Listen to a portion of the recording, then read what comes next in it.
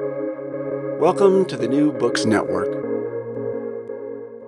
Welcome to SEAC Stories, brought to you by the Sydney Southeast Asia Centre at the University of Sydney. This podcast tells the stories of our members. Hello everyone, my name's Jara Sastrawan. I'm the postgraduate representative for the Southeast Asia Centre. I'm also a PhD student here at the University of Sydney, and I'm here with a visiting scholar at the Southeast Asia Centre, Tom Hogevorst from Leiden. And so I'd like to introduce Tom, briefly ask where you're from and what sort of research you're coming here to do. Thank you, Jara, for having me. I come from Leiden, which is a city in the Netherlands, and I would position my research at the intersection of language and history. You could call it historical linguistics, but the way that they cross-pollinate.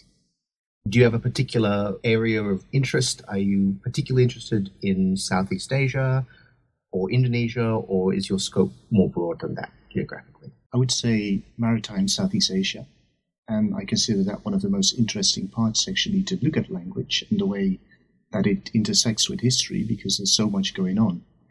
I would look at the Malay language and the Javanese language, the two big ones, if you will, and see how these languages developed, but also how, by looking at those languages, you get a different idea about the history of the region.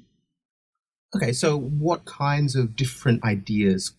Generally, we don't think of linguistics when we first think of history. We often think of political history, or we think maybe of cultural history.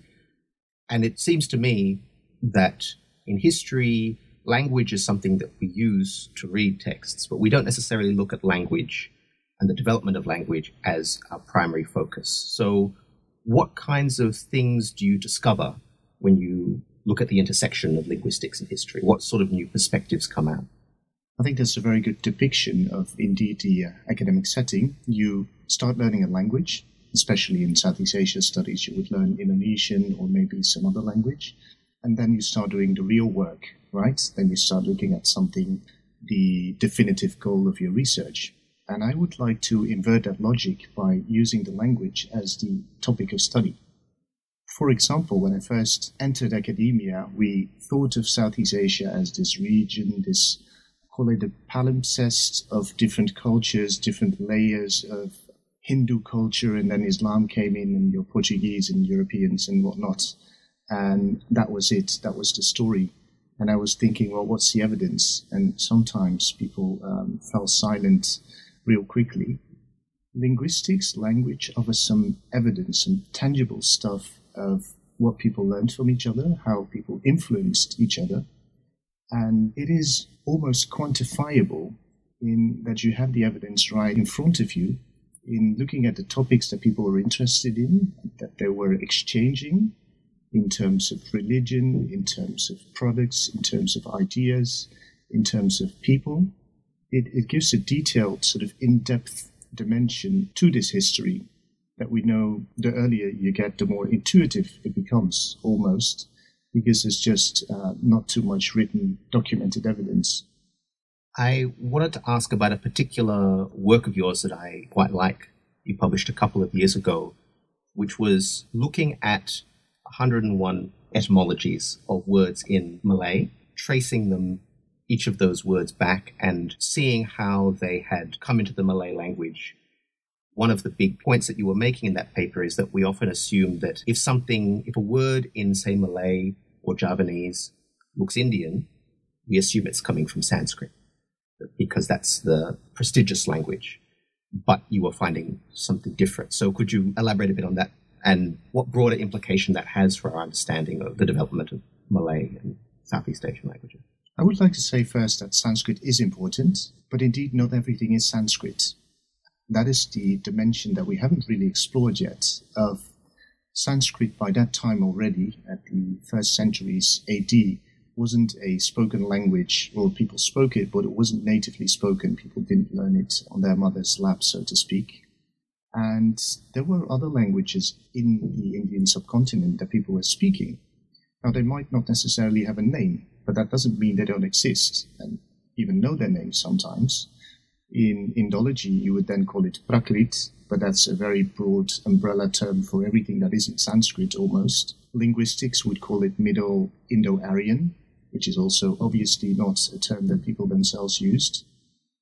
But I could see, based on the language history, the phonological shape of the words, that there weren't Sanskrit in any explainable sense. There were certain sound changes taking place that couldn't be explained through Sanskrit. There must be something else. It must have been the spoken language. And that prompted me to look at all of the things that didn't come from the big, well-known languages like Sanskrit, but also Arabic. There were so many influences that came from actual spoken vernaculars. So it sounds to me like what your work is doing is making more complex and finding the complexity in what was previously quite sort of broad brush explanations for cultural influence. So on the one hand, it's quite technical what you're doing. You're looking at sound changes and aspects of linguistic change that require a certain amount of expertise. But the implications are not just limited to linguistics. You're questioning some big assumptions about, for example, the influence of Sanskrit as the number one or the only influence from India on Southeast Asian languages. And I wonder if I could then tie that into the reason that you're here at the moment, because we've been talking about your general approach and some of the work you've done in the past, but you've come to Sydney in order to look at a particular collection or box of materials in the Fisher Library, which has a lot to do with your research too. So perhaps you could introduce or tell us a bit about those materials and maybe why you decided to come so far in order to look at them. I think what ties it together is who were the actual people behind the texts, the evidence that we have, and what can linguistics tell us about them, and what can my type of research say about where they were from, what were their regional origins, and how did they end up in Southeast Asia. And that is connected with the reason I'm here in Sydney. It has to do with a collection at the Fisher Library, which is called the Quay Collection, named after the person who brought it into this hemisphere. It comes from a well-known Chinese-Indonesian family, and it consists of about 85 envelopes of texts. When I first came here, I had no idea what was in there. It was a surprise, but it was also the thrill of opening the things and finding again something that was from a period in which I'm very interested, the 1930s, 1920s even, when Indonesia was slowly starting to become the country that it is today. What I found were a lot of religious texts about Buddhism, Confucianism, Taoism, which had to do with the fact that Indonesia's Chinese minority was trying to rediscover their roots, their Chineseness, and they were interested in their cultural heritage. And that took place against the backdrop of Dutch European imperialism, people feeling rightfully oppressed by the colonial system, and strengthening their ties to who they were, who their ancestors were. It wasn't just religious stuff that I found, it was also a lot of fiction. And fiction was very strong in this period because it was relatively easy for the colonial government to imprison people on the basis of what they said as journalists. But fiction is, of course, very multi-interpretable. So people used that. People writing in Malay, the lingua franca, they wrote a lot of fiction, and it was about their position in the colony and how that needed to change. But if that happens under the guise of fiction, it becomes very difficult to do much about it. One of the things that happened a lot is that the people who collaborated with Europeans died. But of course, you can't really punish somebody for writing a story about that. So that was the background of it. What they also did is translate a lot. So there were Chinese classical tales, which they translated into Malay, because after a couple of generations, most of Indonesia's Chinese people spoke and read Malay much better than Chinese. Also European tales. And it opened their window into the wider world. So people residing on a city in Java, for example, had an idea of what was going on in elite European circles or in China. And I think that added a dimension of literacy, of being up to date with current affairs at that particular period in time that people really needed. They wanted to be educated. The colonial system didn't do much for the education of people who weren't European or registered as such. And so they educated themselves. They did it through the press. And it must also be said that the Chinese and also the Eurasians were spearheading in these developments because they themselves were groups that were caught between the racial configuration of colonialism, in that they were neither the European elite or neither fully part of the European elite, but they were also quite different from the indigenous masses. At the same time, they had access to different cultures, different languages often, so that made them ideally situated to be part of this very vibrant printing industry that was changing the way that people saw themselves and their position in the wider world. You depicted quite a full image of this community at a particular moment in time, one where there's a lot of energy, a lot of enthusiasm to respond to, as you say, the real strictures and oppression of being part of a colonial system, but also using and developing the resources available, the medium of print, the use of fiction as a subtle political tool, as opposed to a more overt journalistic kind of resistance to the colonial state. I wonder, how does the use of Malay, or the distinctive use of Malay by these communities, connect to some of those bigger social and political features of the community? Is there a special way that they use the lingua franca? There is, definitely. Malay being the lingua franca also meant that the Europeans, both in the British colonies and also in the so-called Dutch East Indies, were taking a piggyback ride on the success of that language by publishing in it, because a lot of people could read it, whether one would be Javanese or Sundanese or Chinese or Arab or Eurasian.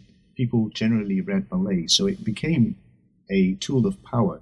The development that took place in these vernacular presses was that the hierarchy of Malay as a tool of colonialism was subverted. It also became a tool of resistance. And fiction was an important part of that, but also the actual journalists who sacrificed their lives and were put in concentration camps. And they used a type of Malay as well that was colloquial, but also by virtue of being a vernacular language, they were able to put things much more sharply than a language which had to be grammatically correct and which had to be standardized and which had to be poetical. On the question of standard Malay or standard Indonesian, I know that this is an issue that continues to be important in Indonesia. There's always a tension between the desire to have a perfected, formal, standard, correct register of Indonesian and to have power over that, to be able to use it properly. And on the other hand, there's a huge amount of colloquial, casual, imperfect, everyday uses of the language.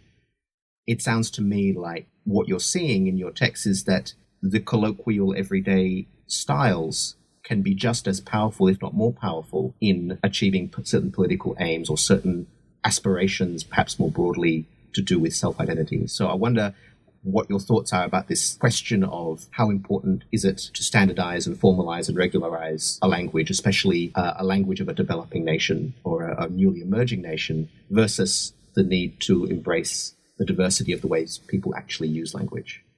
I think it depends on who you are and what you want to do.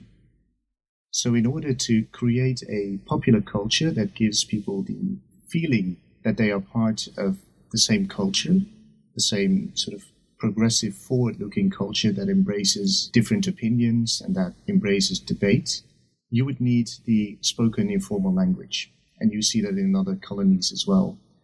It happens a lot in the Caribbean region as well, where people use patois for specific purposes and the standard language for other purposes. Standardization is important if one is a bureaucrat, and it is important for education to develop one's curricula and to give people the feeling that they all are part of an intellectual language. So I would say both play roles that are quite different, but they are part of the same phenomenon. You mentioned that these texts are from the community that you call either Sino-Malay, or perhaps Chinese-Indonesian, or Indonesians of Chinese descent. You mentioned how they existed at that time in the 20s and 30s in a sort of middle ground or intermediate state within the racial hierarchy of the Netherlands Indies. I wonder how the texts that you're looking at tell perhaps a different story about the history of Chinese communities in Indonesia that is less known about or less talked about in the common narratives about Indonesian nationalism at this time. I would say the difference would be that it's more about their culture and the way that they use language to express it. Whereas we have been obsessed in academia from colonial times onwards by the economic position of the Chinese. And that has to do very much with the way that in a lot of places in Southeast Asia, they were the economic backbone. So without a vibrant Chinese community, a European-ruled city couldn't thrive. The reason that these Chinese Malay sources have been given relatively minimal attention is because they weren't really collected as part of the colonial knowledge-gathering projects. So these texts that can be found in Sydney, quite a lot of them are unique, and you wouldn't be able to find them in any other library in the world, or sometimes only in one, but then it would be a microfilm, whereas here the original would be present. And I think that's really important to understand that it was a vibrant printing culture, but it wasn't ever part of the top-down academic study of what Indonesian history was supposed to be like. On the other hand, as we know, historians reinvent themselves every generation.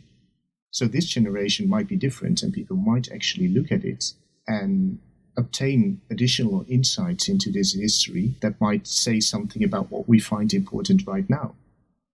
Following on from that question of how historians of each generation will look to issues that they care about and look for questions in history that speak to those concerns, given in the broader sense the political landscape or the cultural landscape in Indonesia today, speaking very broadly, how do you think the sort of findings or the sort of research into this community or this sort of world of the 1920s and 30s, what does that research have to say to some of the questions we ask ourselves today about who is part of the Indonesian nation, what are the histories of the different ethnic and racial and religious groups in Indonesia? Firstly, I wouldn't be sitting here and doing this research if nobody in Indonesia cared about it.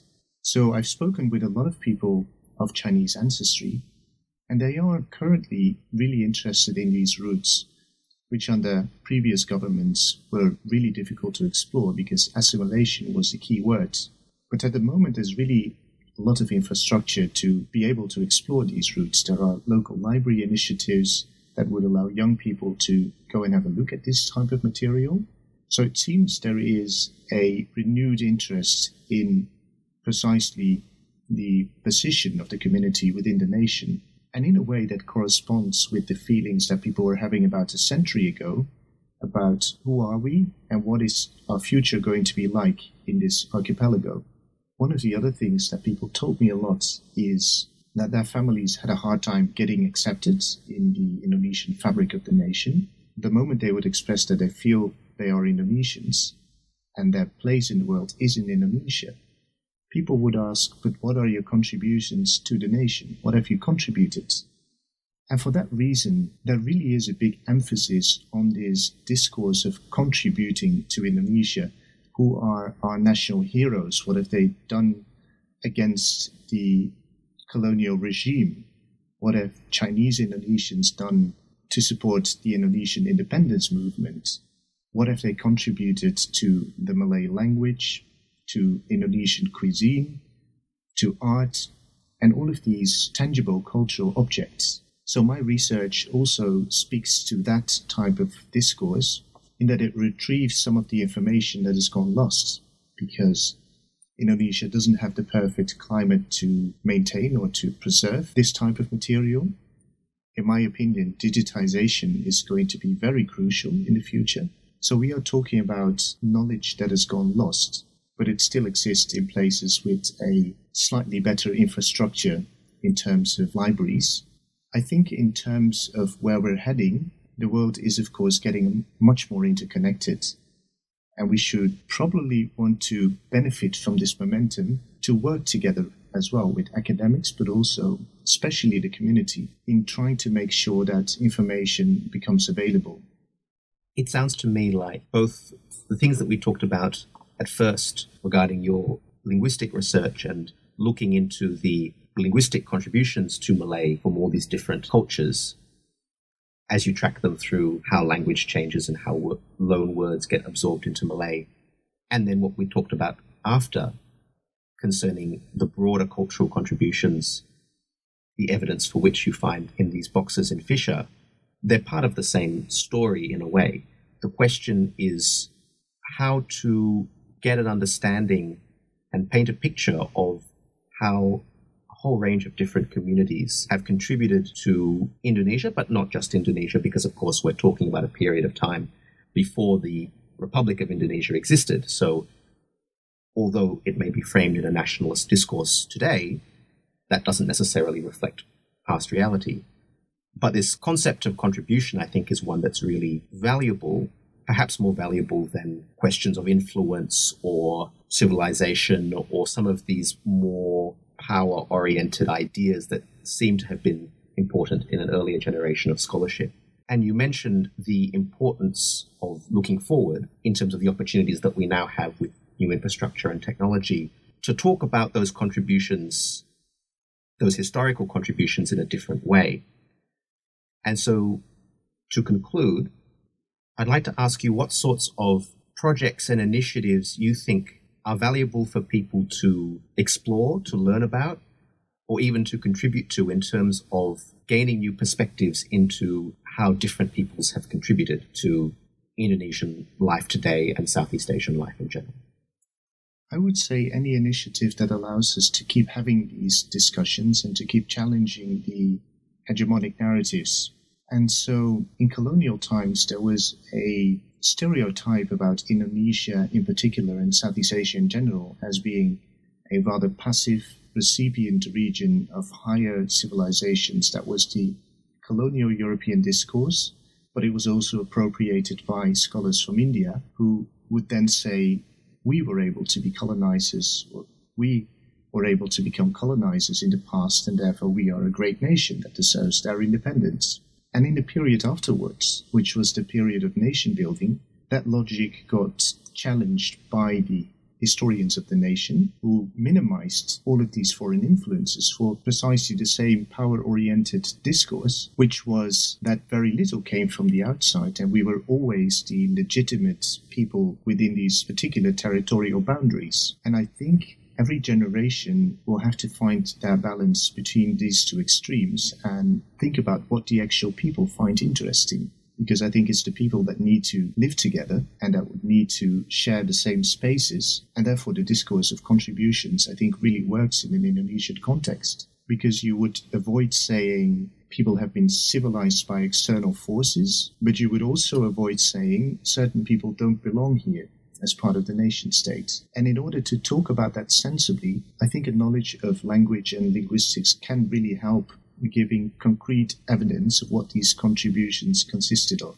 The challenge then would be to really make sure that people understand it, and that would mean, in the case of linguists, to avoid really difficult jargon that would put people off. And I think in the broader academic community, it would also be very useful to look beyond one's specific discipline and see what other people are talking about. I would say in Indonesia, this is already happening. So in that regard, I think they're slightly ahead in tackling this specific problem. It should be crucial for all academics working on Indonesia to be up to date with the latest developments of Indonesian intellectuals. It seems like a logical thing to say, but unfortunately I must notice that it doesn't always happen yet. That would be a final objective to move towards.